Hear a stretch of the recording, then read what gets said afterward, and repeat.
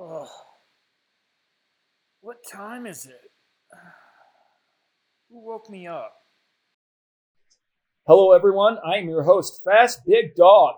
And today I'm joined by a very good friend of mine, a man who, if you watched even one Nordic World Cup race last year, needs no introduction, Ben Ogden. Big Ben, welcome to the show. Hey, thanks for having me. I'm looking forward to getting the season started here in a few weeks. No better way to kick it off than a conversation with the famous Fast Big Dog. Well, that's funny that you say that, actually, because for those of you who missed the first three podcasts, they were all part of a series. Just sort of by happenstance, the three previously Nordic skiers, they all had roots in Nordic skiing. They all made it to the Mountain Bike World Cup together last year. And so if you haven't listened, I would actually strongly recommend it. It's been frequently referred to as life-changing.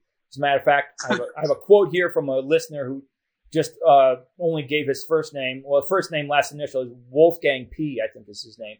And he said it was one of the best things that he's ever heard. So thank you, Wolfgang P., whoever you are out there. So we've kind of stumbled into this theme, or this idea of having themes for the podcast. So the first trio was Nordic skiers who made it to the Mountain Bike World Cup. And these guys were all, on the World Cup at the same time, racing together. So it was a great story.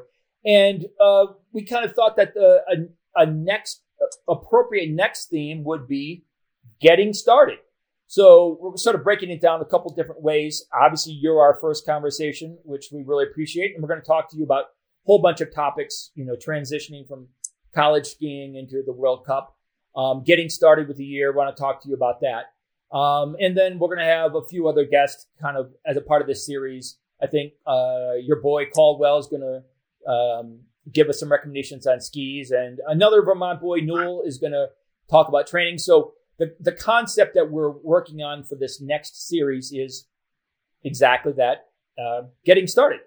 So we've got a lot we want to talk to you about, everything from, your love of Toyotas, coffee, and then obviously the World Cup. So let's just dive right in. Give us a little, I'm sure everyone knows who you are, but give us a little background about yourself and maybe finish with a fact about you that most people don't know and would surprise them. All right. Yeah, sounds good. And so my name is Ben Ogden. I grew up in southern Vermont in a little town called Landgrove. And I've been skiing ever since I was, very young. It's a big part of the culture in the particular small area where I grew up. Bill Koch was born and raised right near there. The Caldwells are all local to that part of the world. So yeah, it's a big deal there. And just like everybody, I grew up ski racing and raced for the University of Vermont in college. I did 4 years there, and then I now graduated in 2022, and I now race pretty much full time for the U.S. national team on the World Cup, primarily. But there's also world champs and the occasional Olympics and whatnot thrown in there. So yeah, that's kind of where I'm at right now. And a fact that few people know about me. The good question. I guess I would say that I'm the third.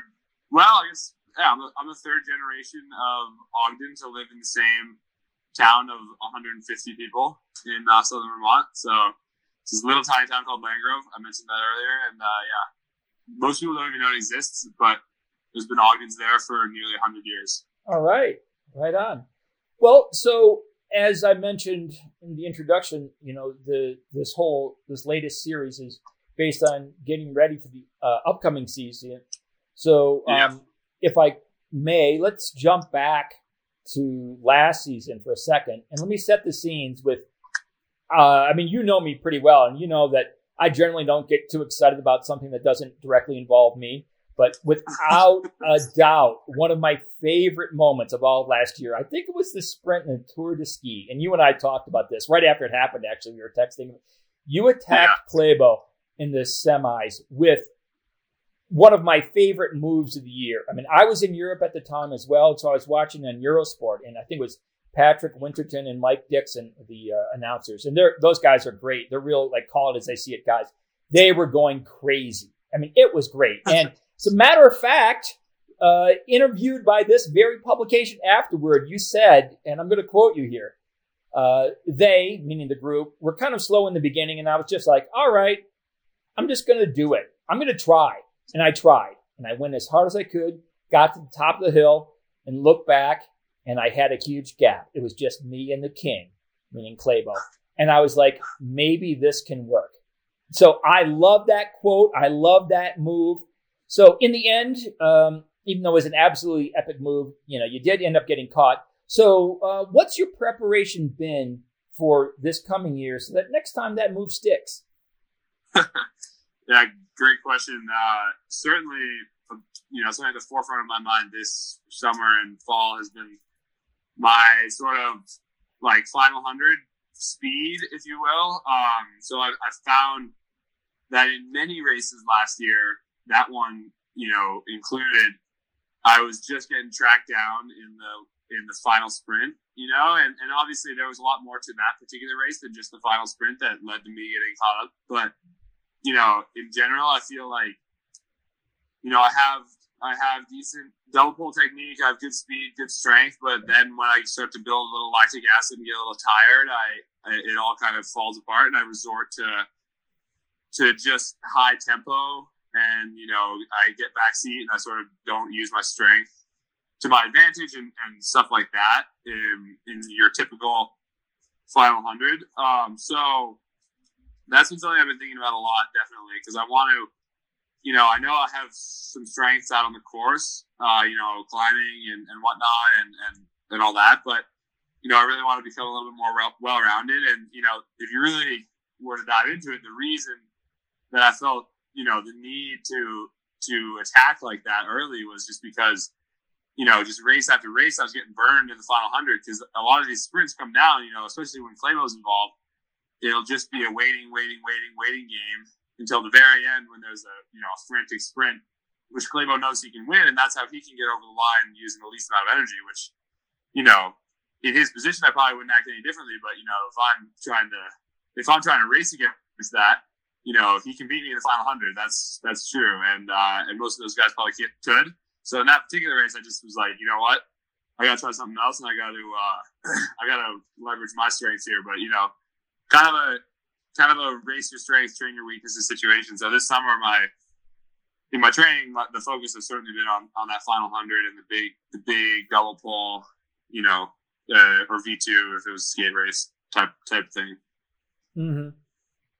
Yeah, I love everything about that. And that's why I wanted to lead with it, because not only was it just, like I said, was probably the boss move of the year, but it's really a perfect way to set the stage in terms of like evaluating your strengths and weaknesses. And so I think for anyone trying to figure out, all right, how can I be a better racer? It's good to look back at like exactly what you said, race your strengths and working your weaknesses.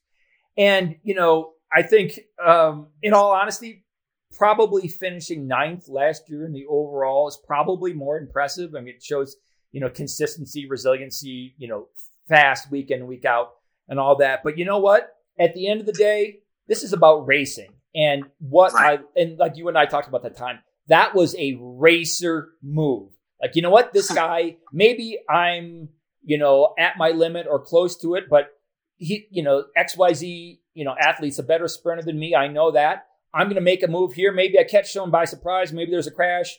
Maybe everyone else is suffering more than me. And that's really the racing mentality. And that's, like we talked about at the time, that's what I love about the move. And just the way you race in general. It's awesome to see.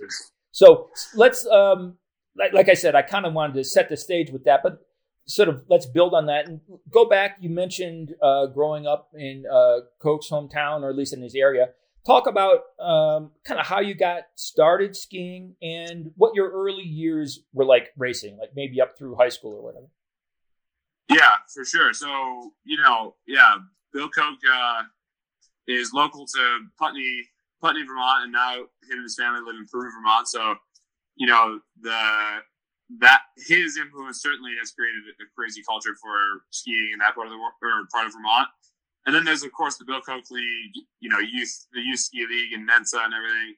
So, when I was young, like what skiing was for me was just, it was practice after school where we would, play games and run around the field and ski around the local areas. And then the Bill Koch races a couple times a year or whatever. And of course, the Bill Koch Festival, which was like the ultimate, all the New England Bill Koch clubs would come together for one massive, youth ski race ranging from, I don't know, second graders all the way up till eighth graders. So it's a serious event. And that was like really what, those things were really what like started me having a passion for racing and skiing. My dad was always really, really into it. He was the coach of the youth ski club and locally, like where I grew up. And he always brought a whole big crew to the Bill Koch Festival, and yeah, it was sweet. And then fast forward to like 8th, 9th grade. There's also right near where I grew up is Stratton Mountain School, so that's like this prep school type thing for sort of ski racing specific.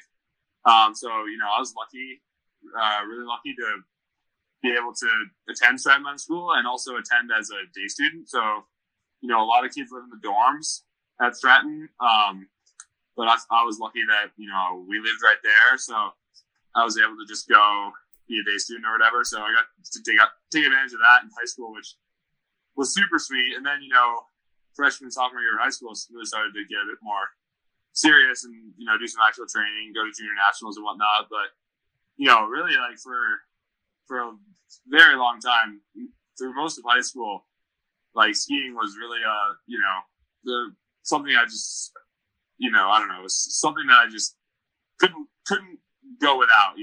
Training aside, when I wasn't training, I was like building jumps for my Nordic skis and rails and stuff in the backyard, or skiing through the woods at Bill Koch's house, or whatever it may be. It was really just like I was pretty single-minded in my obsession with all forms of skiing, not really even just training, And then in the future year, or in the more recent years, like college and late high school, certainly I've been more serious about training and whatnot as I sort of realized the opportunities that can come along with racing and whatnot. So, But yeah, when I was young, I was really just, it was all about the people and all about the jumps and the rails and the games and all that sort of stuff. So it was a good time. At what age did you think, hey, I might be pretty good at this? I'd say the first year I ever went to Junior Worlds when I was in must have been a senior or junior in high school, and went to nationals in Soldier Hollow and qualified, as a U18, and then went over to Gome, Switzerland for Junior Worlds, and actually I can't remember what my best race was there, but I think it was something in the low 20s maybe. And I remember that race. I was like, okay, wow, this could be for real, and I really started to feel like, yeah, I may have a future doing this after that race. And and then of course later that week we went on to get a medal in the relay, which was again like, holy crap, that was a team effort. So I think that was when I sort of realized like this team and this group of guys who just randomly happen to be my exact age, like we got some chemistry, we have some potential here. So yeah, that was kind of when I started to think that way for the first time. Certainly there was junior national races and stuff before that, but a lot of that, I think for me, it just felt so, it felt so natural. Like it was like the Bill Koch Festival, but a little bit bigger, people from Alaska, where, it wasn't, when you go and do that like world thing for the first time, that's when you really start to think, oh, okay, like this, that this is something that you can, I don't know, be legit at. if that makes sense. Yeah, absolutely. So what advice do you have for young racers right now, really anywhere in the country, not just necessarily New England? Yeah, absolutely. I would say, depending on the age, I would say if you're in high school and listening to this, I would say just take advantage of all opportunities, any and all opportunities that come your way, because it's really like the opportunities in ski racing are limitless, and at every level, there's fantastic people to be met, and there's really cool places to go and fun things to do if you just take advantage of whatever comes, So I don't know, if you get the opportunity to go to a race that's outside your normal worldview, then take it and go there and race your heart out. And if you get the opportunity to get on a college team, but it's across the country, just go for it. If it feels right, then it's going to be right. And there's just, you just never know what fantastic opportunity will, manifest itself if you just say yes to things. So that's what I've always done, and it's taken me a long way. So that would be my recommendation. Ben, it's really funny because that's what I've done as well. And it's taken me a long way too. Not necessarily skiing, some skiing, but, rowing and other things. So it's probably some of the best advice that I've ever heard regarding skiing or sports, or really for that matter, just life. So hopefully lots of people are listening and they're going to take that to heart, because that certainly is great advice. So it's interesting. You just mentioned college. So let's talk about that next. So you then went to school at UVM, and how was that experience? Oh man, yeah, I had an incredible time at UVM. I mean, really all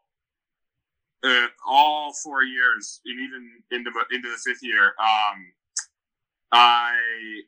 When I came there was a big group of older guys, as who were just fantastic leaders, and they really, that group of guys, I think, really has influenced me now more than most people who I've come across. Just because when you're coming out of high school, you've shown a little bit of talent or whatever, but you're still young, and you go onto this college team, and it's you're really primed up to be molded, if that makes sense. You're kind of looking for your direction, and Carl Schultz and Finn and Bill and Henry and Yuri and Ian and all those boys, really they were that for me, and they taught me how to work hard, and how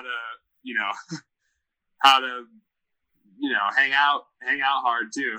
Uh-huh. And boy, we had a good time my first couple of years, and we were forced to be reckoned with, I think, on the circuit, and it was really a really fun feeling, and of course there was my classmates as well, but then eventually they graduated all, and then it was sort of, okay, now all of a sudden I'm one of the older people on the team, or me and my classmates are sort of the old people, and there's younger kids coming in, and it's all right now, but it was so effortless for me to sort of slide into that older group person role, leader role, or whatever you might call it, just because I had such fantastic role models when I was a freshman. So we had a good time, and we went hard during intervals, and we went hard during ODs, and we challenged each other, and we were frustrated when the races went bad, and we were stoked when the races went good. But I really think that that group of guys, and then of course the group of guys that were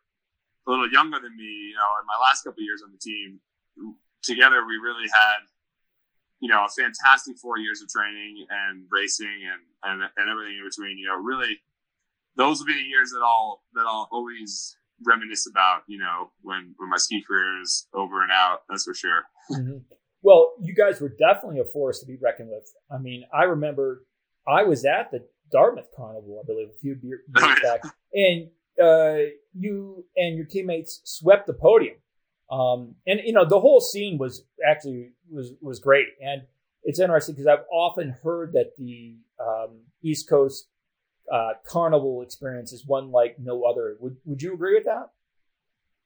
Oh, absolutely. Yeah. I mean, I've never raced a West Coast Carnival, but I have raced, plenty of, other race circuits, and none of them compare to your average Eastern Carnival. I mean, it's a spectacular event, each and every one of them somehow. And I remember that. It's funny. I was just thinking about, my sophomore and freshman year on the team, and how that group of guys was. And of course, the image that pops into my head is the one in that relay, which you were there for in Dartmouth Carnival, where UVM put up three teams and went number was 1, 2, and 3. So every single member of the team got to go up on the podium. Yeah, no, I remember that. Which is pretty sweet. It was awesome. But, our experiences like that, one of the reasons why you were so passionate about coming back from World Cups in order to race, EISA and finish up some of the college races? Oh yeah, absolutely. Like without a doubt, if it hadn't been for experiences like that, I think I would have felt, compelled to stay in Europe or whatever. But, with my relationship with, the coaches at UVM and my teammates, it was just never a question. And unfortunately, in my fifth year, I ran into some issues where I couldn't travel back and forth due to some visa problems, but it really broke my heart to not be able to come home for NCAA's last year. Mm-hmm. But, I was really proud that I made it home post-tour for those 2 Carnival weekends in late January last year. So, it was just it's stuff like that you make it back there because the World Cup is serious and it's go, and it's a ton of fun, but there's something just insanely special about those college races and and being there for your teammates and everything else. So yeah, absolutely, it influences my decision, or did influence my decision to come back heavily. Well, as I'm good friends with a lot of your teammates, and at the time and many times subsequently, that has come up, sort of in passing, or when we're busting your balls about you not coming out here for the wake surfing competition, whatever. And I know that really meant a lot to those guys, that you were willing to turn down World Cup starts and, the whole circus that is, international air travel, making it back and all that, to be with them. That really, I know firsthand that really meant a lot to all those guys. It's interesting that you mentioned taking a fifth year too. We're speaking of the whole kind of push-pull between college, the college team, World Cup opportunities. After you decided to take a fifth year, were there any moments that you questioned that decision a little bit? Yeah, the fifth year is a good wrap up to this college conversation, because, I will say that I speak nothing but positive about my entire time in college, fifth year included. But, I think that there does, just like everything in life, there comes a time when you just can't do everything, and I consider myself very lucky for a couple of years in college to be able to get some exposure on the World Cup, get to the Olympics, get to this, that, and the other thing, but still make it home for college carnivals, make it home for NCAAs and be rested and happy and stoked. And all the while, juggling the school thing too, which was an added challenge, and thankfully, the program I was in at UVM had a long history of successful and very, very smart, capable Nordies. So, when I came to the professors and said, hey, I'm on the Nordic team and I want to, miss 3 months of school, they were generally good on you. We'd be happy to help you make it happen, which was fantastic. But like I said before, you just can't do everything all the time forever. And in my fifth year, I had I just sort of, it was almost you don't know your limit till you crossed it, right? And in my fifth year, I crossed it, right? The school, I embarked on a master's program, and the school was just, I was getting a lot of pushback for trying to miss all this school and taking exams from Europe and whatnot, because, the professors will say, hey, we understand that you're racing, but you're now at a level in school where, you know, this should be your sole purpose. And if it's not your sole purpose, then come back when it is, you know? And on some level, I do not, you know, and that wasn't universal, but, you know, that was sort of the general vibe from some of my professors. And I don't blame them for that at all, because I think that's true, you know, like you can't go and, you know, pursue school at the highest level and then also say, oh, I don't ever want to be there, you know? Right. So you have to be told it's not going to happen every once in a while. So anyhow, had some hard times there. And then of course, again, you know, I was kind of on the World Cup all fall, you know, had some really, you know, good success, was starting to get some traction, came home for those EISA races, had a blast. But, you know, I said to myself after those were done, all right, let's get back on the World Cup and get back to, you know, to balling. So I went over there a couple weeks earlier than I had originally planned. And then, you know, I was there for World Champs and World Champs pre-camp and everything. And then all of a sudden, you know, I got contacted, you know, and told I'd been in Europe for too long with no visa, right? So I'd been over the 90 days in the Schengen region or whatever with no visa. So if I crossed back into the US, you know, I wouldn't be able to go back, you know, so to Europe. So then it's just like, you know, now again, just like with the school thing, it's like someone basically told me, hey, dude, you can't do this forever. And now is when it's going to have to stop, you know? And, and it was brutal because like, I so badly wanted to go back for NCAAs and Lake Placid and everything. But, you know, I had to make a call, and I decided to stay over for the rest of the season and, you know, try and finish things out in the World Cup, do the best that I could, you know, try and secure that green bib and, you know, all that sort of stuff. So, you know, tough situation, but, you know, my relationship with my teammates and my coaches here at UVM, like it was no, you know, I think they all understood. And thankfully, you know, I beat myself up over it plenty hard, but, you know, I'm proud of what I did with the extra time in the World Cup and that sort of thing. So anyhow, hope that kind of makes sense. Like my point being, you know, you can do it and it's, you know, the sky is the absolute limit when it comes to what you can accomplish in school and in skiing. But, yeah, I guess once you reach the sky, that's the limit. Yeah. Well, you know, you fly too close to the sun. And so that's a tricky balance. That's a tricky balance for sure. And that's why I wanted to hear your perspective on that, because, you know, I remember talking to you and you kind of explaining some of the challenges. And, you know, and that's a tale as old as time. I mean, I don't think a ski season passes that there's not somebody, either biathlon, Nordic combined, or XC, who doesn't have some like change in schedule and airfare and just the, you know, circus that is the World Cup. And you have people sitting over there who all of a sudden find themselves with some visa issues. So yeah, you're in good company. Classic, but yeah, no, absolutely. And you know, again, it is what it is at this point. And my fifth year at UVM was fantastic. I had a great training group in the fall, you know, and I you know, made a relationship with, you know, a couple of fantastic new freshmen. So it was not a complete wash by any stretch of the imagination, but it was just a little frustrating right at the end there, you know, because I just couldn't quite do it all. But, you know, that's okay. Right. Well, that's part of life. If I could, one more question about college skiing, just because it's such a good story. It's a great story too. And of course, you know, we can't talk about UVM without talking about, you know, Ghostface skier Finn O'Connell. And the thing that I love about this story, I mean, obviously he's a great guy and all that, but just his trajectory is the stuff of legends, because as you know, I helped coach him a little bit in high school. And I mean, he wasn't even on the top 5 in the high school team. And, you know, he said that no college coaches would basically even return his calls except for UVM.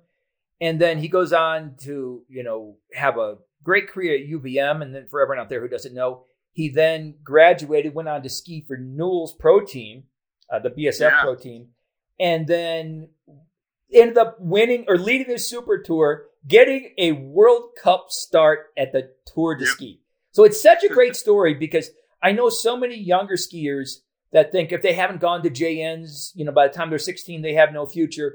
And here Ghost goes on to make it to the World Cup and he did great. He was, I think, first or second American a couple days in a row there. Absolutely. Yeah, did absolutely great. And your perspective on this, I think, is a very interesting one because you really had a front row seat, everything from college to his journey in the U.S. ski team, and then racing with him at the Tour de Ski. So, what was your biggest takeaway from his whole process? Yeah, well, I mean, first of all, certainly, his trajectory is fantastic, and it was a real pleasure to be along for part of the ride in college. But if I'm being honest with you, when it comes to Finn, like I think it goes back to what I was saying at the very beginning, where he's very calculated in his decisions, but he just says yes to the opportunities that come his way, and he makes the most of them, and he always has. And I think that like a lot of his success and his big jumps through skiing have been because of that. Right? You say, okay, it wasn't getting a lot of nods from college coaches, and whatever, wasn't the very best in high school, and maybe that would have been a reason to go and do something else. But no, like UVM gave him the nod, and he said, okay, I'm going to go to UVM. I don't know, but I kind of remember him saying that he came to UVM having never visited, and that could be wrong, but I seem to recall that, so he just said yes to that opportunity and then just made the most of it, and then college came and went, and he got the opportunity to go race with Newell, and he just said yes and just made the most of it for a couple of years, and got the opportunity to come to the World Cup, come to the Tour de Ski, which, like, first of all, the Tour de Ski is no place for a World Cup debut. Right? The Tour de Ski is fucking rugged, right? Oh my god. I mean, Jesus. Yeah, right. It's brutal. And but no, like Finn just said yes, and he just went over there, and he didn't listen to the people who said, "Oh, you should have been at altitude for longer. Oh, you should have this, that, and everything." He just was like, "Fuck it, I'm just gonna show up and race hard," and he put down some great results, and he completed the Tour de Ski start to finish every single race, and that's serious business. So.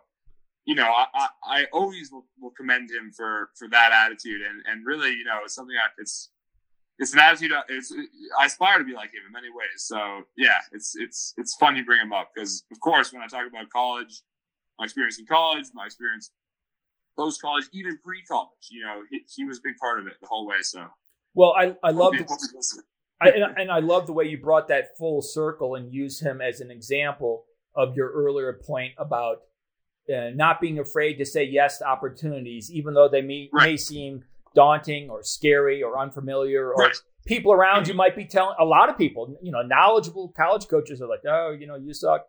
And he just didn't listen to them. So, I love the perseverance, but I really love the way you tie it all together with your example of, as an example of your earlier point. So let's transition a little bit into kind of the World Cup with sort of a nice sort of segue question in between. I think it'd be really interesting for everyone out there, in particular college skiers or younger skiers, to hear your insight on your mental preparation for, one of the college races versus a World Cup. I know, obviously, the desired outcome is the same in both of those instances, obviously winning, but the circumstances are also quite different. So how do you manage this? Yeah, I mean, the mental preparation thing for me is, it's something that sometimes I am very, I'm very calculated with, and other times it's just sort of, it just sort of is what it is. And it's interesting to compare like a college race versus a World Cup because, on the World Cup, I tend to try to bring like a calculated mental approach to a race. So, for instance, I tried to, have in the warm up, find a few places on the course where I can, focus on, and I can focus my energy, and I can, or my, my mental energy on like, the top of this hill, because I know there's going to be a big recovery, or, the lap zone, or wherever it might be, that I can sort of just like fixate on that. And then every time it comes, if it's a multiple lap race or whatever, you sort of, I don't know, it's a good way for me to mentally prepare for a race and think about things other than the discomfort or how you're doing or any of that sort of stuff. So that's what I do on the World Cup, and it's kind of a it's a conscious thing. And then you take a college race. I may not consciously do that where I'm like going out in the world and looking for a place, but it's funny because I always find one, or a few, right? A few places where I want to focus. I want to say, oh, I want to V2 up this hill. Oh, I want to, when I push over this hill, like that's going to be nice because it's going to be a big recovery. Like the places that you think about on each lap, and they sort of get you through the whole race. But it always happens on like naturally in a lower pressure race environment, which I would say was a college race. Your average college race. Certainly, I had the same goals and I had the same, ambition. I raced the same way, but it was, definitely, there was just a different vibe, and you come to that with a different set of, mental things. So, anyhow, but it always happens naturally at the races that you don't do it on purpose. So, I'd always find that hill that I was going to focus on, or that, that downhill or whatever.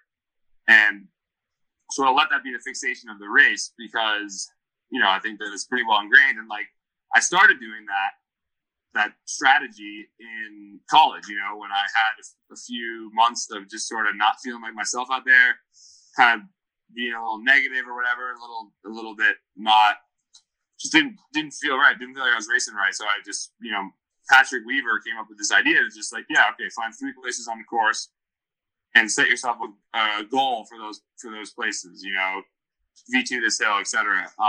That's what I started doing it, and it worked great. And then, I've done it in whatever however many World Cups I've done, pretty much every single one. And now, when I go back to the college racing, even though it's not necessarily like, it's not necessary.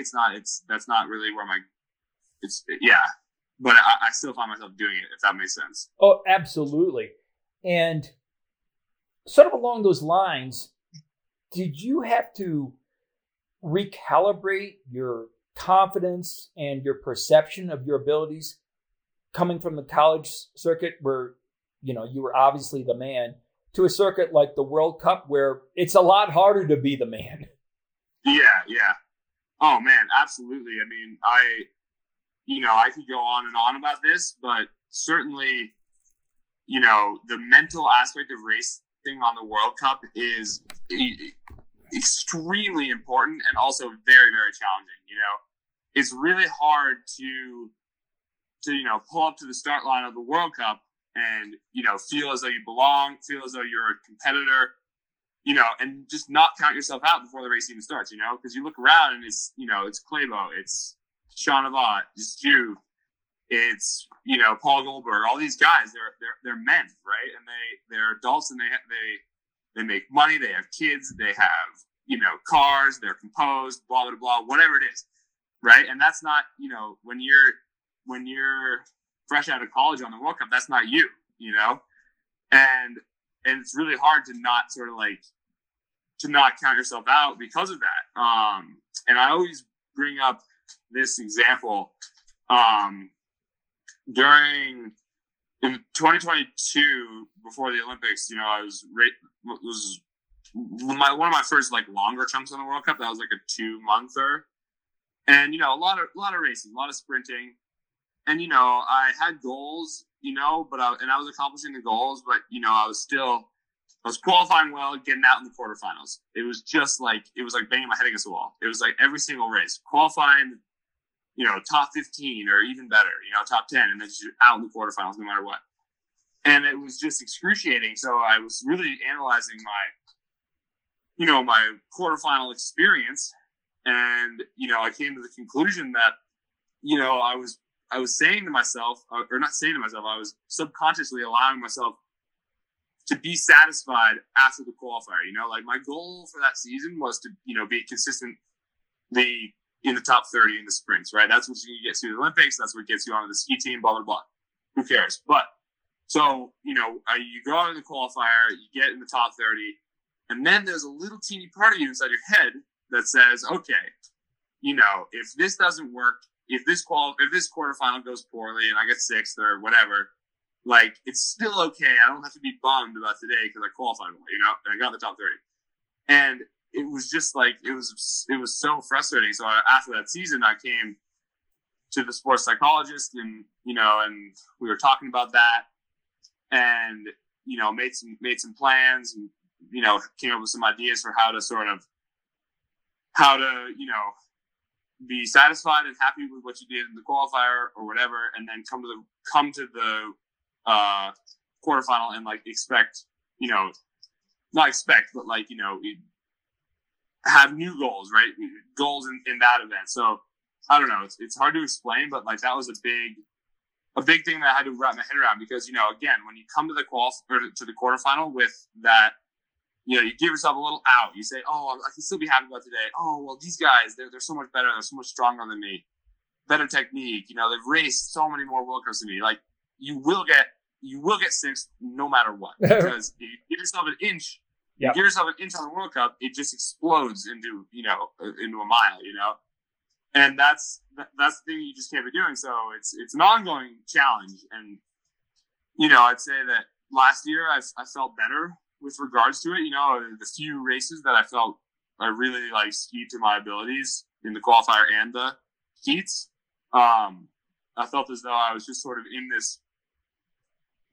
this state where I was never satisfied and never planning, right? Never planning for what's going to happen after the race, whether I'm going to be happy, sad, bummed, and I was just taking every moment at face value, it was almost like people will talk about like flow state or whatever. It's kind of like that, mm-hmm. where, you're not thinking about how X, Y, and Z outcome is going to affect everything. You're just doing the very best that you can at every moment. And my goal is that was maybe like 5 races last year, and my goal is to make that, 10 races this year or whatever. So that's kind of that's a little bit of a roundabout way of answering your question, but it is a challenge, but it's something that I think all of us Americans, especially American men, work on constantly. Mm-hmm. No, that's a perfect way of answering the question. We talk about it all the time. Don't be happy to just be there. Right, exactly. Yeah. What races were you particularly proud of last year? You said you had 3 or 4 where you felt like you qualified well, you raced well. I'm curious from your perspective, where do you think you really put it all? It sounds like it happened a bunch of times, which is great. Which ones do you think you did a good job putting it all together? Yeah, I mean, so the ones that I really think of are brightest and Lillehammer early season. And then that race we were talking about earlier in the Tour de Ski, that sprint in Val de Fiemme. And then also, there was, I'd say Drammen would also be in there. There was also quite a few distance races that were that way, but that's kind of a different mental challenge, in my opinion, when we're talking about purely sprinting and the challenge of that qualifier versus heats thing. Yeah, I would say those sprints are the ones that come to mind. Certainly brightest and Lillehammer. Those ones were early season, and I was still, I didn't have that momentum. I was sort of still getting going, and those races I felt like I just went out and executed, and I was happy with how it went. I was really quite close to making the final in both races, and obviously, I would rather be in the final, and I think I'm capable of it. But I think that my strengths, I think that my ability at that time was really right around the final, and that felt good. But I also crossed the finish line in the semifinals in both those races, and I was a little frustrated, because I wasn't satisfied, and that was almost a good feeling, right? I had a great race, I ended up in the top 10 or whatever, but I still was like, nope, I can do better, and that's not. That's not what I came here to do. You know what I mean?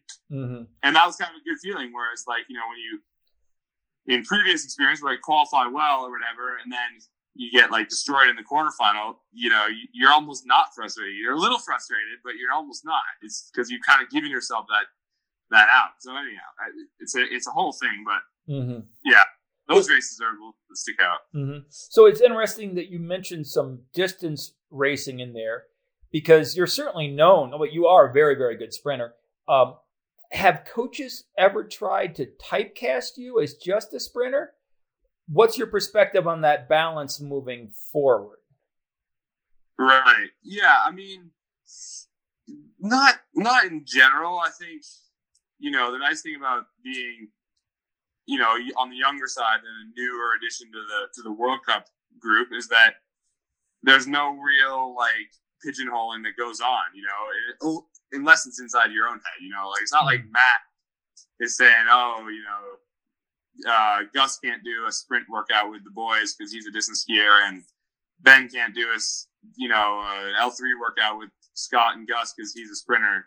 That it's really not that way. So, certainly the starts situation, shakes out to be a group of sprinters and a group of distance skiers, and then some people who tend to do both. But, I really haven't been, no one's ever tried to tell me I was one way or another.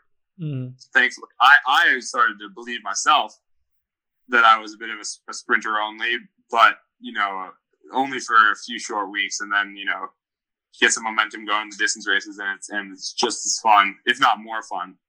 And, yeah. So does this mean that we can look forward to you taking a run at Klæbo in the sprint and the 50K in Milan? Oh, definitely. It'll be a different, strategy, but it'll be the same deep down. Well, and in all honesty, that's one of the things that's so awesome about skiing. I mean, there's a lot of sports that have, sprint events and distance events. There aren't many sports when the best people in the world at the sprint events are also racing the distance events. That just doesn't happen very often. So, no, for sure. Yeah. One of the things that I see people doing sometimes is looking at really successful athletes, and really not just athletes, musicians, movie stars, corporate titans, and they think, wow, that's a charmed life. And, without a doubt, there are a lot of great things about being in those positions. They're certainly lucrative and a variety of other things. But what I think a lot of times people don't see or they don't understand is that the people in those roles are exactly that. They're people. And, right. They may be able to ski fast, run fast, sing well, own companies or whatever. Hardship hits them just like it hits everyone else. And you had a very, very difficult summer with the passing of your father. And every time I spoke with you, I was incredibly impressed at how you were handling it. What has helped you get through this difficult time? And what advice do you have for everyone out there going through tough times in their own lives, whatever it might be? Yeah, certainly. Another great question. And it's absolutely true. This summer has been uniquely challenging for me, and it will continue to be so. But I think definitely this summer, and I think in general I've been able to handle it pretty well. It hasn't been without challenge and obviously just sadness and all that. But I would say that a huge part of what has helped me and my family and get through this time is just like the absolutely incredible community that was built around my father and and all of us. And it's just been so incredibly humbling and special to hear from so many different people. And it's you would be remiss if you were to talk about this experience and not bring up the power of the cross country skiing community, because that's who they are in many, not exclusively, but in a huge majority. They're cross country skiers, and they're of every level. They're my teammates, they're my old teammates, they're my dad's old teammates, their kids, friends he made when he was racing. It's just unbelievable. The people that are involved in this sport are just absolutely fantastic. And it's thanks to them that, I felt supported and I never felt as though I was losing track of myself or my family or my father's, heritage or whatever you want to say, because, you know, the people of cross country skiing just like reached out so heavily. And I don't know, it's just such a special feeling. And, you know, you ask about advice to other people who are going through hard times like that. And, you know, I would just say, like, lean on your people, and, you know, people will reach out and say, hey, like, I'm here if you want to talk, and just go talk with them and take them up on that. Because, you know, for me, there was tons of people who reached out and said, I'm here if you want to talk. I'm here if you want to talk. And it would have been so easy to just, you know, to just not, you know, to just say, oh, thanks, you know, good to hear from you, and then let it go, you know. But for me, like, the power is the healing power has really been taking people up on that, you know. When people come up to you and say, I'm here for you if you ever want to talk, just strike up a conversation with them. Hear what their relationship was with my dad, you know, hear what their relationship is with me, with my family, with cross country skiing, with whatever. And it's just like so incredibly powerful. And, yeah, I mean, it's something I'll continue to do forever. You know, it's just like, people are there for you, and they're so universally just helpful and nice and caring. I don't know. That's a little bit of a mumbo jumbo, but certainly that's been what's helped me get through this, and will continue to, you know, because then all of a sudden you take someone up on an offer like that, and now you have a new friend, you know, or an old friend that's now back in your worldview, or whatever it is, you know, and it's just, it really is, it's the way to do it, I think. There's no way to do it, but it helps. So anyhow. Yeah. Well, that's very well put, Ben. I mean, it really is an extraordinary community. It's a pleasure to be a part of it. And so I think that the way you handled it, again, is just so commendable. And I'm sure it's hearing those words is very helpful for other people, because, like I said, I think sometimes people think, oh, just because everything is going great in one area, they don't realize that, you know, people can be struggling with a whole wide variety of issues. So I'm sure that's really, really helpful. So one of the things that you seem to do particularly well is that you have a plethora of interest outside of skiing. You and I talk all the time about, you know, Forerunners and Toyotas. And in fact, I think I saw on your feed that you just started posting about a brand new build that you're doing. Is that right? Yeah. Okay. Yep. Well, we can talk about that in a second, because I want to ask the question in a more broad sense, then we'll drill down a little bit. All right. Because Nordic skiing, as you well know, is it's obviously very, very difficult, very demanding. And it's a sport renowned for, how can I put this? Laser focused nerds sitting in altitude tents in between sessions, you know, with their legs elevated in an ice bath, watching World Cup videos. And you're one of the top guys in the world, and yet you seem to also excel in so many other diverse activities. Do you think these other outside interests help or hurt your skiing? It's a great question, and you know, something I ask myself all the time, because it's very true that, you know, the best in the world, or historically the best in the world, they are, like you say, they train, they eat, they play video games, or sit there and look at their computer, and then they go out and train, and they eat, and then they go to sleep, you know, and that's great, because for most of the people who do that, I think they love it. But for me, that's just not me. I hate video games. I really just can't get into them, as try as I might. And I don't know, you know, for me, I just feel, I always have felt like the best version of myself when I'm, you know, constantly busy and constantly trying to learn new things. And, you know, that was part of the reason why I really engaged so much with sort of the college thing. But also, you know, for all my, you know, every single one of my years training, except for this past year, I've worked in the summers. I worked on a farm for a long time. And then I worked for a general contractor in southern Vermont for a long time.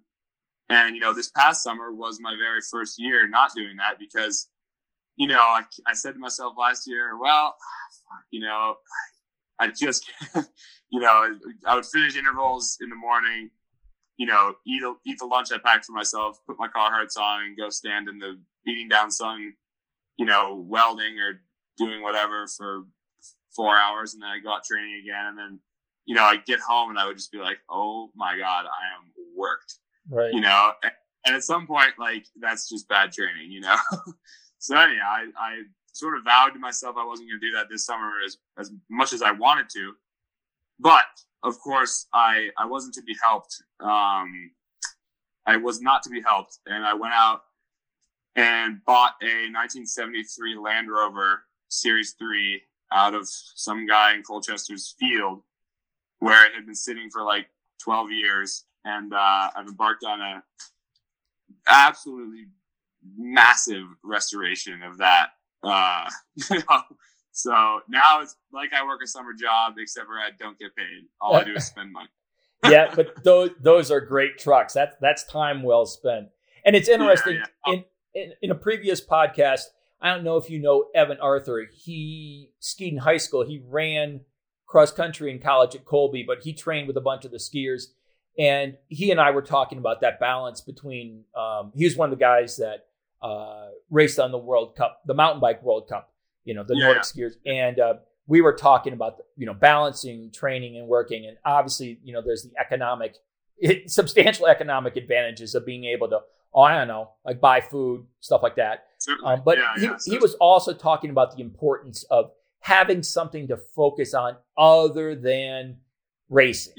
And I think there's a lot to that, and I think it's good because I know Ghost Race Skier is another one who used to tell me, he's like, I can't come home from training and just sit there, So I think it's really good for young skiers to hear, it's important that you recover and you recognize when you maybe got a little too close to that line.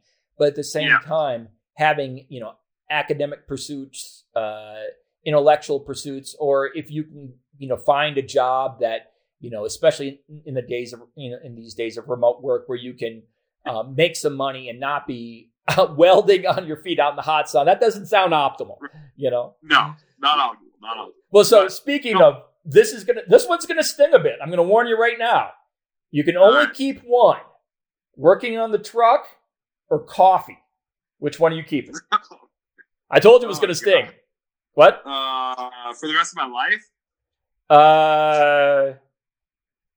Sure.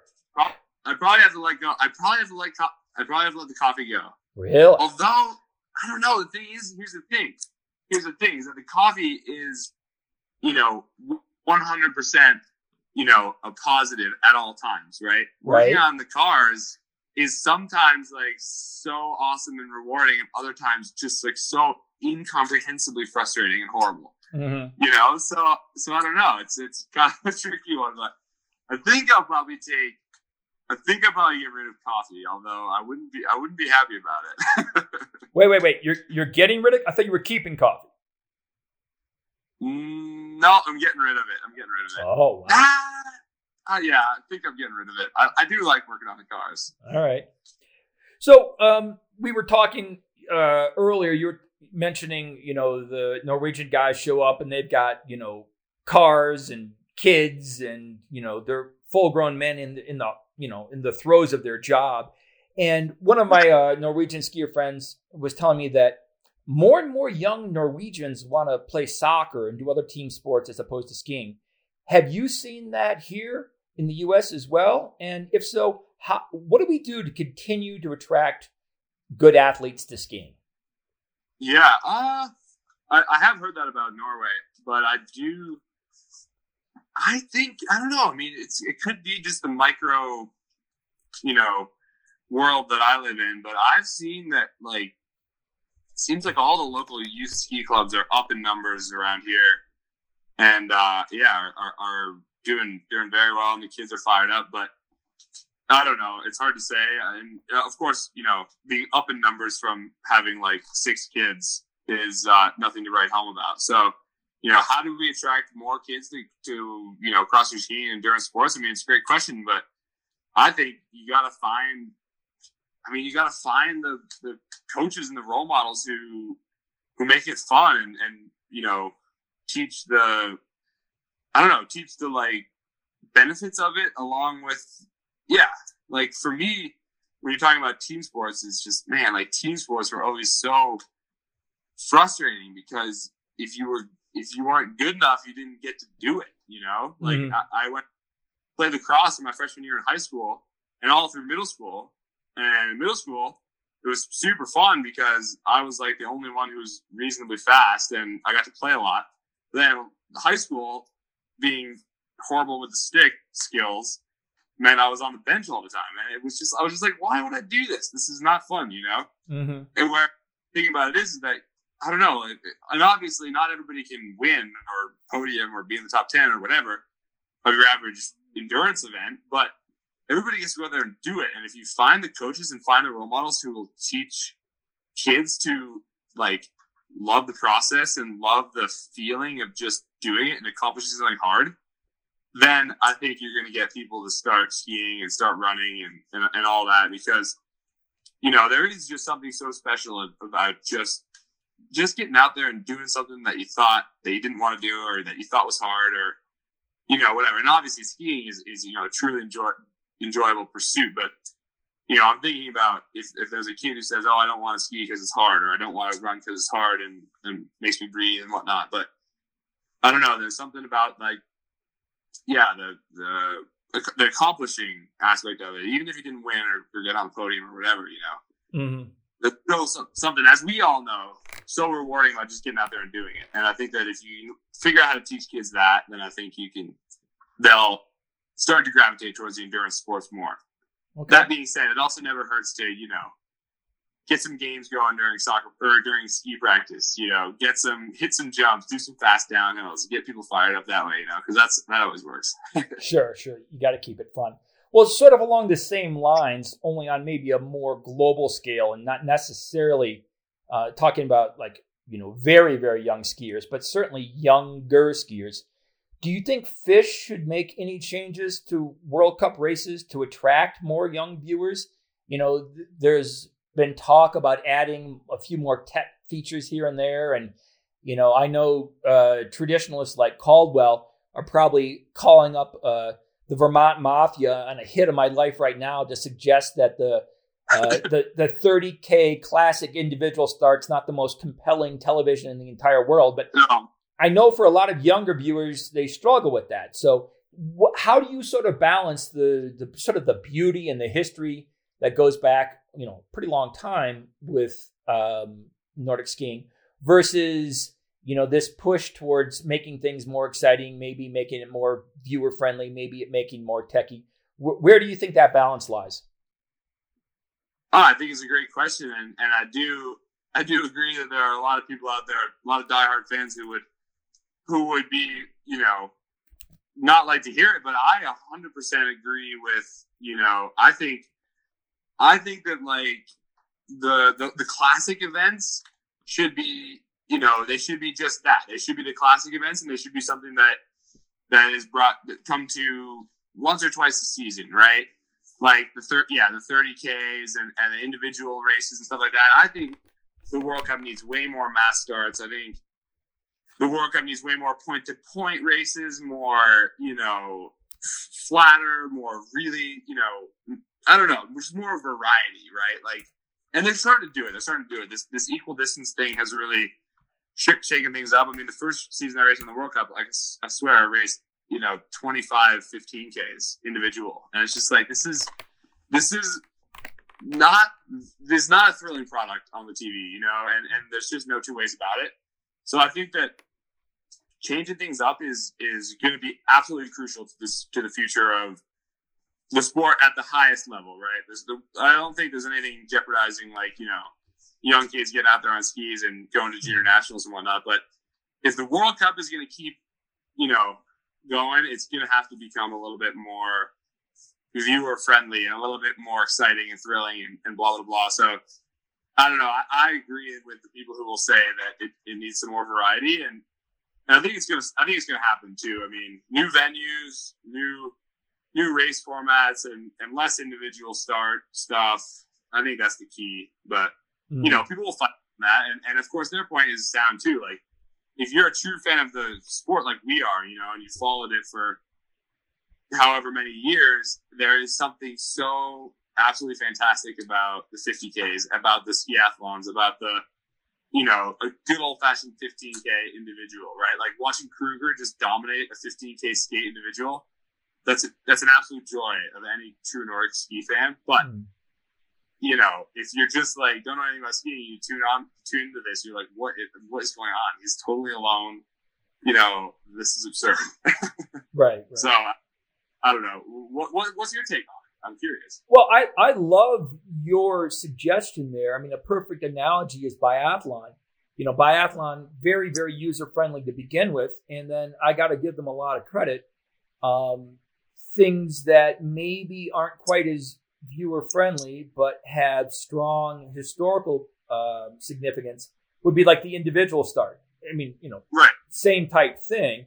So they still have them, but they don't have them every week. So sprint, pursuit, kind of the money makers that most people tune in to see, or that everyone likes seeing. Let's put it that way, because you're exactly right. Who doesn't like a good mass start? And I think that's one of the reasons why sprinting is so much fun to watch.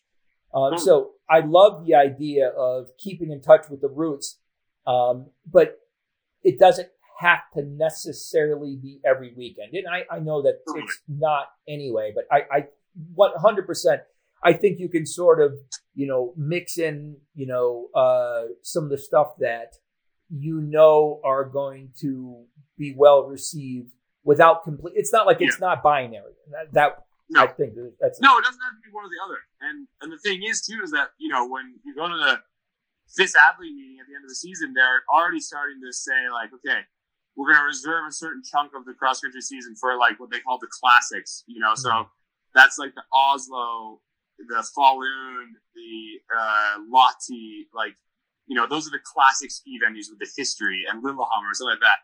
And it's like, okay, you already have a little 3-week chunk that's like, you're going to call the classics or whatever. Okay, that's when you pull out the classic races, right? But then the rest of the season, when we're doing new places, we're hitting new venues, we're going to Minneapolis for the first time, we're going, here, there, and the other where, that's when you go and you try some new race formats, and you do pursuits, and you do mass starts, and so what if people crash? And so what, that's drama. That's what the viewers want. And on the World Cup, it's the entertainment factor is paramount, right? At junior nationals, the entertainment factor is not paramount. The effort factor is paramount, right? And the effort factor is the same in the mass start or an individual start. But on the World Cup, it's all about entertainment, and I think we can agree that the entertainment is higher in some races than it is in others. Ben, sounds like just one more thing that you and I should be in charge of. Yeah, seriously. Oh my God, that is the list. Right. What's your favorite part about being on the World Cup? Oh man, good question. My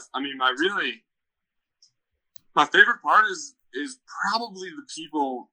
So far, it's been the people that you meet. I mean, the other skiers from other countries and chatting with them before and after the races and whatnot. It's really fun to get to know all these, all these different people.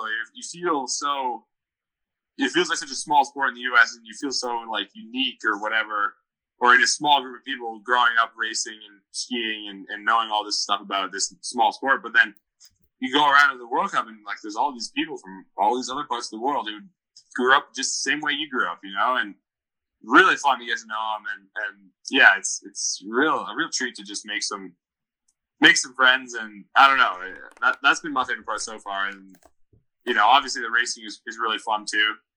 And the camaraderie with the national team and the young boys is a treat. But yeah, just taking all that and then going out and just, meeting a bunch of fun new people. That's been my favorite part so far. Mm-hmm. Well, and it's interesting too, when you take some place like Norway, where it's so heavily ingrained in their culture. You're in Oslo and you're hopping on the tram thing going out to Holmenkollen, and there's, 200 school kids with skis getting ready to go out to skis. And you realize, it's such a small sport here in the U.S., at least relatively speaking. Then you go other places and you see, what a big part of their culture it is. And it's interesting to kind of see all that come together. Yeah. Right. And so, well, that kind of leads to my next question. Speaking of Norway, why are those guys so freaking good? Like, it is really, I mean, it's sort of a two-part question. You could look at their impact. I mean, they're like locusts. They're everywhere now. They're in golf. They're in, they're in track and field. They're crushing it. But let's just talk about skiing for a second there. Why do you think they are just so good in everything? Biathlon, Nordic combined, cross country, across the board, men, women. Just, I know. It's incredible. It's pretty crazy. And with cross country right now, it's like just unbelievable how good they are. And it's kind of the $1 million question, and it gets talked about so much every season. And I don't have the answer. I can speculate. I think that the power of the power of momentum and the power of like a strong group of like people, sets the expectation high. Like you got Klæbo, right? He's the best in the world. If he's your teammate, that sets the expectation very high, right? And I think with that, I think that, I don't know. I mean, I think that I will say that I think that their dominance gets blown a little bit out of proportion by the absence of the Russians, certainly. But that's a whole other can of worms that we don't necessarily need to get into. But I think that, yeah, I mean, it's honestly hard to say. They do train, they train well, but I don't think they train better than everybody else in the world. That would be kind of weird. I really don't have much of an answer. I think it's a great question though. And boy, if you figure it out, let me know. Okay. Well, I mean, I think part of that goes back to what we just talked about. It's a numbers game to some degree. I mean, you look at the fact, go back to my earlier statement, which is what made me think of the question. You look at a major city where you've got, I don't know what percentage of school kids, but I don't know, 50, 60, 70, whatever the number is, hopping on the tram to go out and ski. I mean, that sure helps. Yeah, it is absolutely a numbers game. And I think that Norway does have a small edge on the numbers, but Norway is a tiny country, and sure, a huge percentage of them are getting on skis when they're young. But the U.S., when you add up all the people in the Midwest, all the people in New England, all the people in Alaska, all the people in the West, I mean, we're not exactly picking from a tiny pool either, Oh, great question. Do you have any data on this? I would love to hear more. Do you think that we have a similar sample size compared to let's say Norway, Sweden? I think I don't know. I really don't. I mean, it's just so speculative. But I just think that, like, if you think about how small Norway is, right? Mm-hmm. How few people there are there that live there total. I don't know. I honestly wouldn't be surprised if the U.S.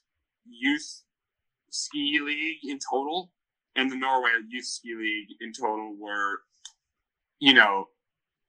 similar in size, if not, at least of the same, like, order of magnitude, It's not like they're blowing us out of the water, would be my guess, although I really don't have any data on this. But, like, Nensa, I know Nensa's got at least, I mean, Nensa gets like pushing 1,000 kids. No, pushing 600, 700 kids showing up to the Bilko Youth Ski Festival every year, right? And that's Maine, New Hampshire, Vermont, New York. That's 3 small states. Alaska, I know, has a huge thing. I know that Minnesota, Wisconsin, they have a lot of kids racing in high school, and I don't know. I feel like we can't 100% chalk it up to statistics. Although I will say, when we're talking about statistics, in Norway, the very best athletes, I think, go the ski route. In the U.S., the very best athletes do not necessarily go the ski route. So that could be part of the thing, right? Like, how is Norway able to track down it with a population size of however many, so small? How are they able to track down like 4 guys with, 90 plus VO2 maxes at the same time, to race Nordic. And that's really my point here. I mean, I think the population of Norway is like 5.5 or 6 million or something like that. Yeah. So, I mean, well, again, let's add it to the list of the things that we should be in charge of. But honestly, this is something that the ski team should be looking at if they're not already, because I think it would give us a lot of insight. If nothing else, I'd be curious to see, where is our problem? Is it recruiting? Is it retention? Is it coaching? Are we getting enough kids in the pipeline? Are we getting them in and they're quitting? I don't know. It's a great question. It's an interesting question, and I've always kind of dreamed of asking Klæbo, and I don't think I ever will, because I think it would be so weird, but I've always dreamed of asking him, like, okay, you're the undisputed best in the world, right? Potentially even the best to ever do it, But do you think, does he think that would hold up if more countries around the world have the same relationship with cross-country skiing as Norway does, right? And that, I think, there's basically two ways to approach that question. Number one is to say, hell no, because Norway's tiny, and the best in Norway would not be the best in the world if more countries were, putting up more, you know what I mean? We're putting up more young people and putting up their best athletes as cross-country skiers. No way Klæbo would still be dominant. But the flip side of it is to say, oh, well, look at running. Like running, sprinting, or even marathon running has, a pretty gigantic draw around the world. I mean, almost every young kid will run one way or another. And if they possess talent, they'll probably pursue it. Right. But it's still the tiny countries that are dominating running, so I don't know. That's kind of a tricky question, but I'd be curious to hear what Klæbo has to say. Well, maybe we'll get him on the podcast. We'll have to see. Yeah. But I think you make a really good point, because it is without a doubt, I don't want to say self-selecting, but you're clearly getting a lot of good athletes in the pipeline when across the board you have, guys blowing 80, 85 VO2 maxes. That says a lot about your talent pipeline. And it's funny because one of the Jim Stray Gunderson, right? Stray Cat? Yeah. He and I were talking one time. He's one of the physiologists on the U.S. ski team, for those of you who don't know. And he and I were talking one time about if there was, a Lance Armstrong in India or China. And, I think the answer is multifactorial. It's like, are there people, to your point, are there people out there in non-ski countries, or for that matter, in Florida, Alabama, non-ski states that have greater physiological potential than Klæbo? Absolutely. So, if we were, doing cheek smears and taking muscle biopsies of every, newborn child like East Germany in the 60s, if every country was doing that, and then recognizing the, genetic composition that's been shown to lead to optimal response to Nordic ski training, and sending those, youngsters places that have the pipeline and the history and the tradition and the coaching and the infrastructure, whether it be Norway or any of the Scandos or, European countries that have traditionally been dominant. If we did that, would we have a better skier? I think we would. But obviously, so there's a lot of big assumptions in there, and probably a few moral issues. But again, I'm going to chalk this up to things that you and I should be in charge of. Certainly. Are you writing these down? Yeah, I got to list them. Well, I got the voice memo. So, okay, good. You can just call back. Yeah. We'll call Tiger and tell him we got a plan for him afterward. That was good. Who's the funniest person in the World Cup? You talked about all the teammates and the your competitors, but they're also colleagues. Out of all the friends you've made, who's the most fun to hang out with when you're over there?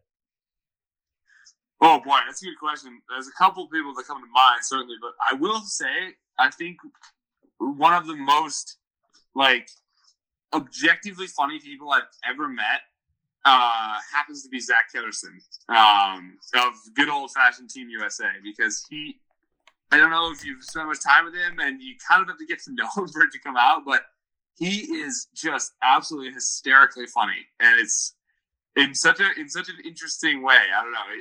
He's never trying to be funny, or he is, but it's I don't know. His sense of humor is just so good, and I find that, to this day, right? Like you're talking about Paul Goldberg being an adult with kids. Like, the reason I don't feel like an adult is because when I'm in a meeting of absolutely any importance with Zach Ketterson, I can't look at him, or else me and Luke, neither can look at him without bursting into laughter, we're in freaking middle school again. So he's a pretty funny guy. Well, it's funny that you mentioned LJ, because Jaeger's my boy. Well, he's up there. Yeah. For sure. Oh, everything that comes out of that guy's mouth is funny. And you two apparently are renowned for having conversations at the dinner table along the lines of, who would win in a fight between Superman and Godzilla. Definitely. And I've heard that those discussions are often like the highlight of the grind that is the World Cup. Would you say that's a fair assessment? Oh, certainly, and you got to do it. You got to get lost in a debate like that every once in a while, because keeps you grounded. Well, and I agree, and it's funny you bring that up too. As you probably know, I traveled on the World Cup for a little bit a couple of years back, and one of the things that kind of struck me, it's fun and it's glamorous and there's a lot of excitement and, great people and great racing. But at the same time, I think people sometimes, sort of going back to the earlier question about, not recognize, people think that, if you're a movie star, you got it made.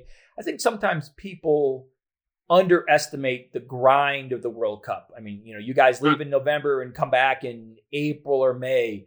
You can't go home on the weekend, see your dog, see your girlfriend. It without a doubt can be a grind. What would you say, what's the worst part about being in the World Cup that maybe the average listener out there wouldn't think or wouldn't necessarily realize gets to be difficult after doing it for 4 months or even, more to the point, 10 years? Yeah, certainly. I mean, I can't quite speak for the 10 years one yet, but I will say that there's something that instantly comes to mind. And of course, there's, the missing the people at home and that sort of stuff. But what really starts to get me, if you believe it, after the full World Cup season, is the fact that, anytime you need anything from your bag, we call it rummaging. You have to go rummaging, And it's so unbelievably annoying to after, and it sounds, I know it's going to sound like such a non-thing, but if you need a pair of clean socks, having to rifle through your bag with all your possessions. And then of course, you get it all tidy in there, right? We've all had this experience. You fold everything, you get it all nice, and then you're frantic and you need to find your six pants or whatever. You need to find your boot covers, and you don't know where they are, and you just completely destroy the inside of it, and then it's just a complete mess. And then from henceforth, you're back to rummaging, and it gets unbelievably old. And it's so funny, and you can unpack everything at every World Cup and put it out or whatever, but there's never dressers, so you're always lining the walls with your shirts and socks and stuff, and so that doesn't really work. So you really just leave it in the bag. And then when you need something, you have to rummage for it. And it's so insanely infuriating, because you'll be looking for something, and we all know this. You'll be looking for something, can't find it for 5 minutes, and maybe you give up and then go without it. And then the next time you're rummaging, you're looking for something else, instantly find the thing you were looking for 2 days ago. I mean, it's just, and it's not even, I know it's inside my head, but it is just so annoying. So, and the rummaging gets you, and it sounds silly, but go live out of a bag for a few months and tell me that you are sick of rummaging. Oh no, I know it wears on you for sure. Why do you think the U.S. women have had a fair amount more success lately than the U.S. men. Yeah, good question. Another tricky one. But I think the best I can chalk it up to is just they had that momentum, and they have that like team cohesion, and Jesse came through years and years ago and started like setting a new standard for U.S. women, and then that's the new standard, right? And then girls who are up and coming, Novi McCabe, Sophia, whoever it may be, to get on the World Cup, there's a standard, and that's set by Jesse and Rosie, and I don't know, I think that they aspire to that standard, and success breeds success kind of deal, and I think that's part of it. Certainly, they've also just had a lot of talent come up through. But I think that, that momentum thing and that success thing is definitely a big part of it. It seems to me like, that's important. Mm-hmm. And one more question, if I may, and I really appreciate your time here. You had just an absolutely unbelievable year last year. Like I said earlier, you raced great, amazing finish overall. Just list after list of accomplishment. So in a way, that's a nice problem to have, but also it'd be easy to turn that around and put maybe a little bit of undue pressure on yourself. You're a pretty level-headed guy. So I'm curious, what are your goals for next year in particular, given the fact that you had such an incredible year last year? Yeah, it's a good question. And, I've been a little bit worried about this sort of like success and then expectation aspect of racing. But, I feel like I'm just approaching this season the same way I've approached every season, where I've, laid out goals for myself. And those goals are, if as far as like results goals, it may be to get in the final, that's getting a World Cup final, getting a handful of World Cup finals is a huge goal of mine, start to be that guy in the sprints. And, but then they're also paired with, the process goals, like, where you're, constant pursuit of like feeling very comfortable with the regiment, the travel, the being away from home, living out of a bag, right? Like you got to figure out how to be at peace with that, and because the second you get over to Europe, you're starting to like miss home or want to not be there, then you're not going to race well, So, and I don't struggle with that too much, but I think it's something you always have to be working on. So, there's that type of goal, and then so I don't know. I would say that I'm approaching this season same as I've approached every other, but with like a little bit more confidence and a little bit more patience too, because the nice thing about last season is that it was a great season, and I'm really proud of what I did, especially in distance racing.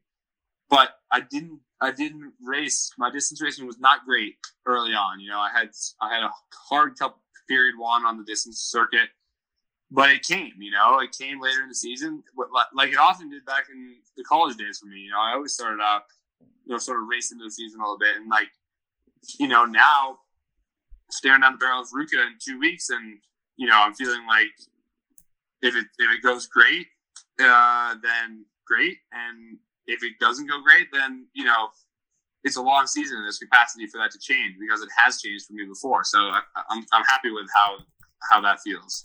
Mm-hmm. Well, we were mentioning the trajectory of Ghostface Skier earlier, and how good an example or great an example it is for really anyone, whether it's skiing, bike racing, your career, just perseverance, hanging in there.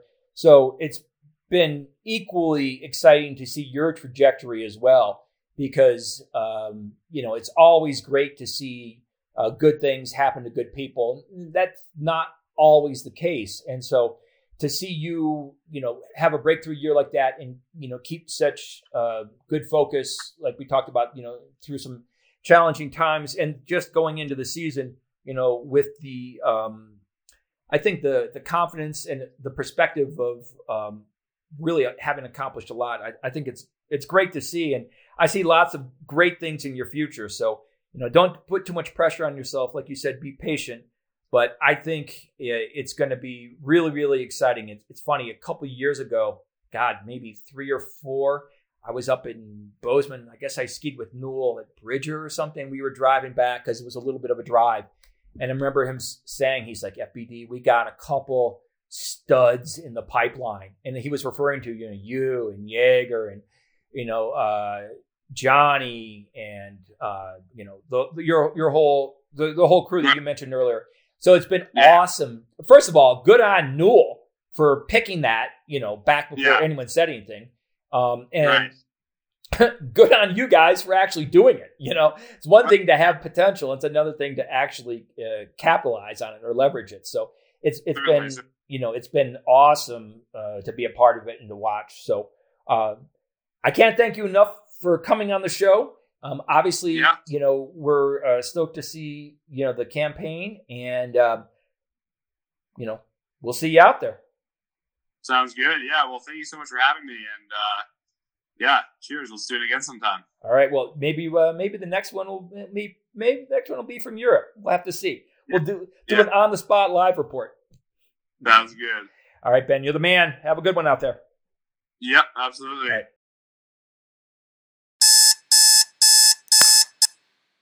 Oh, what time is it? Who woke me up?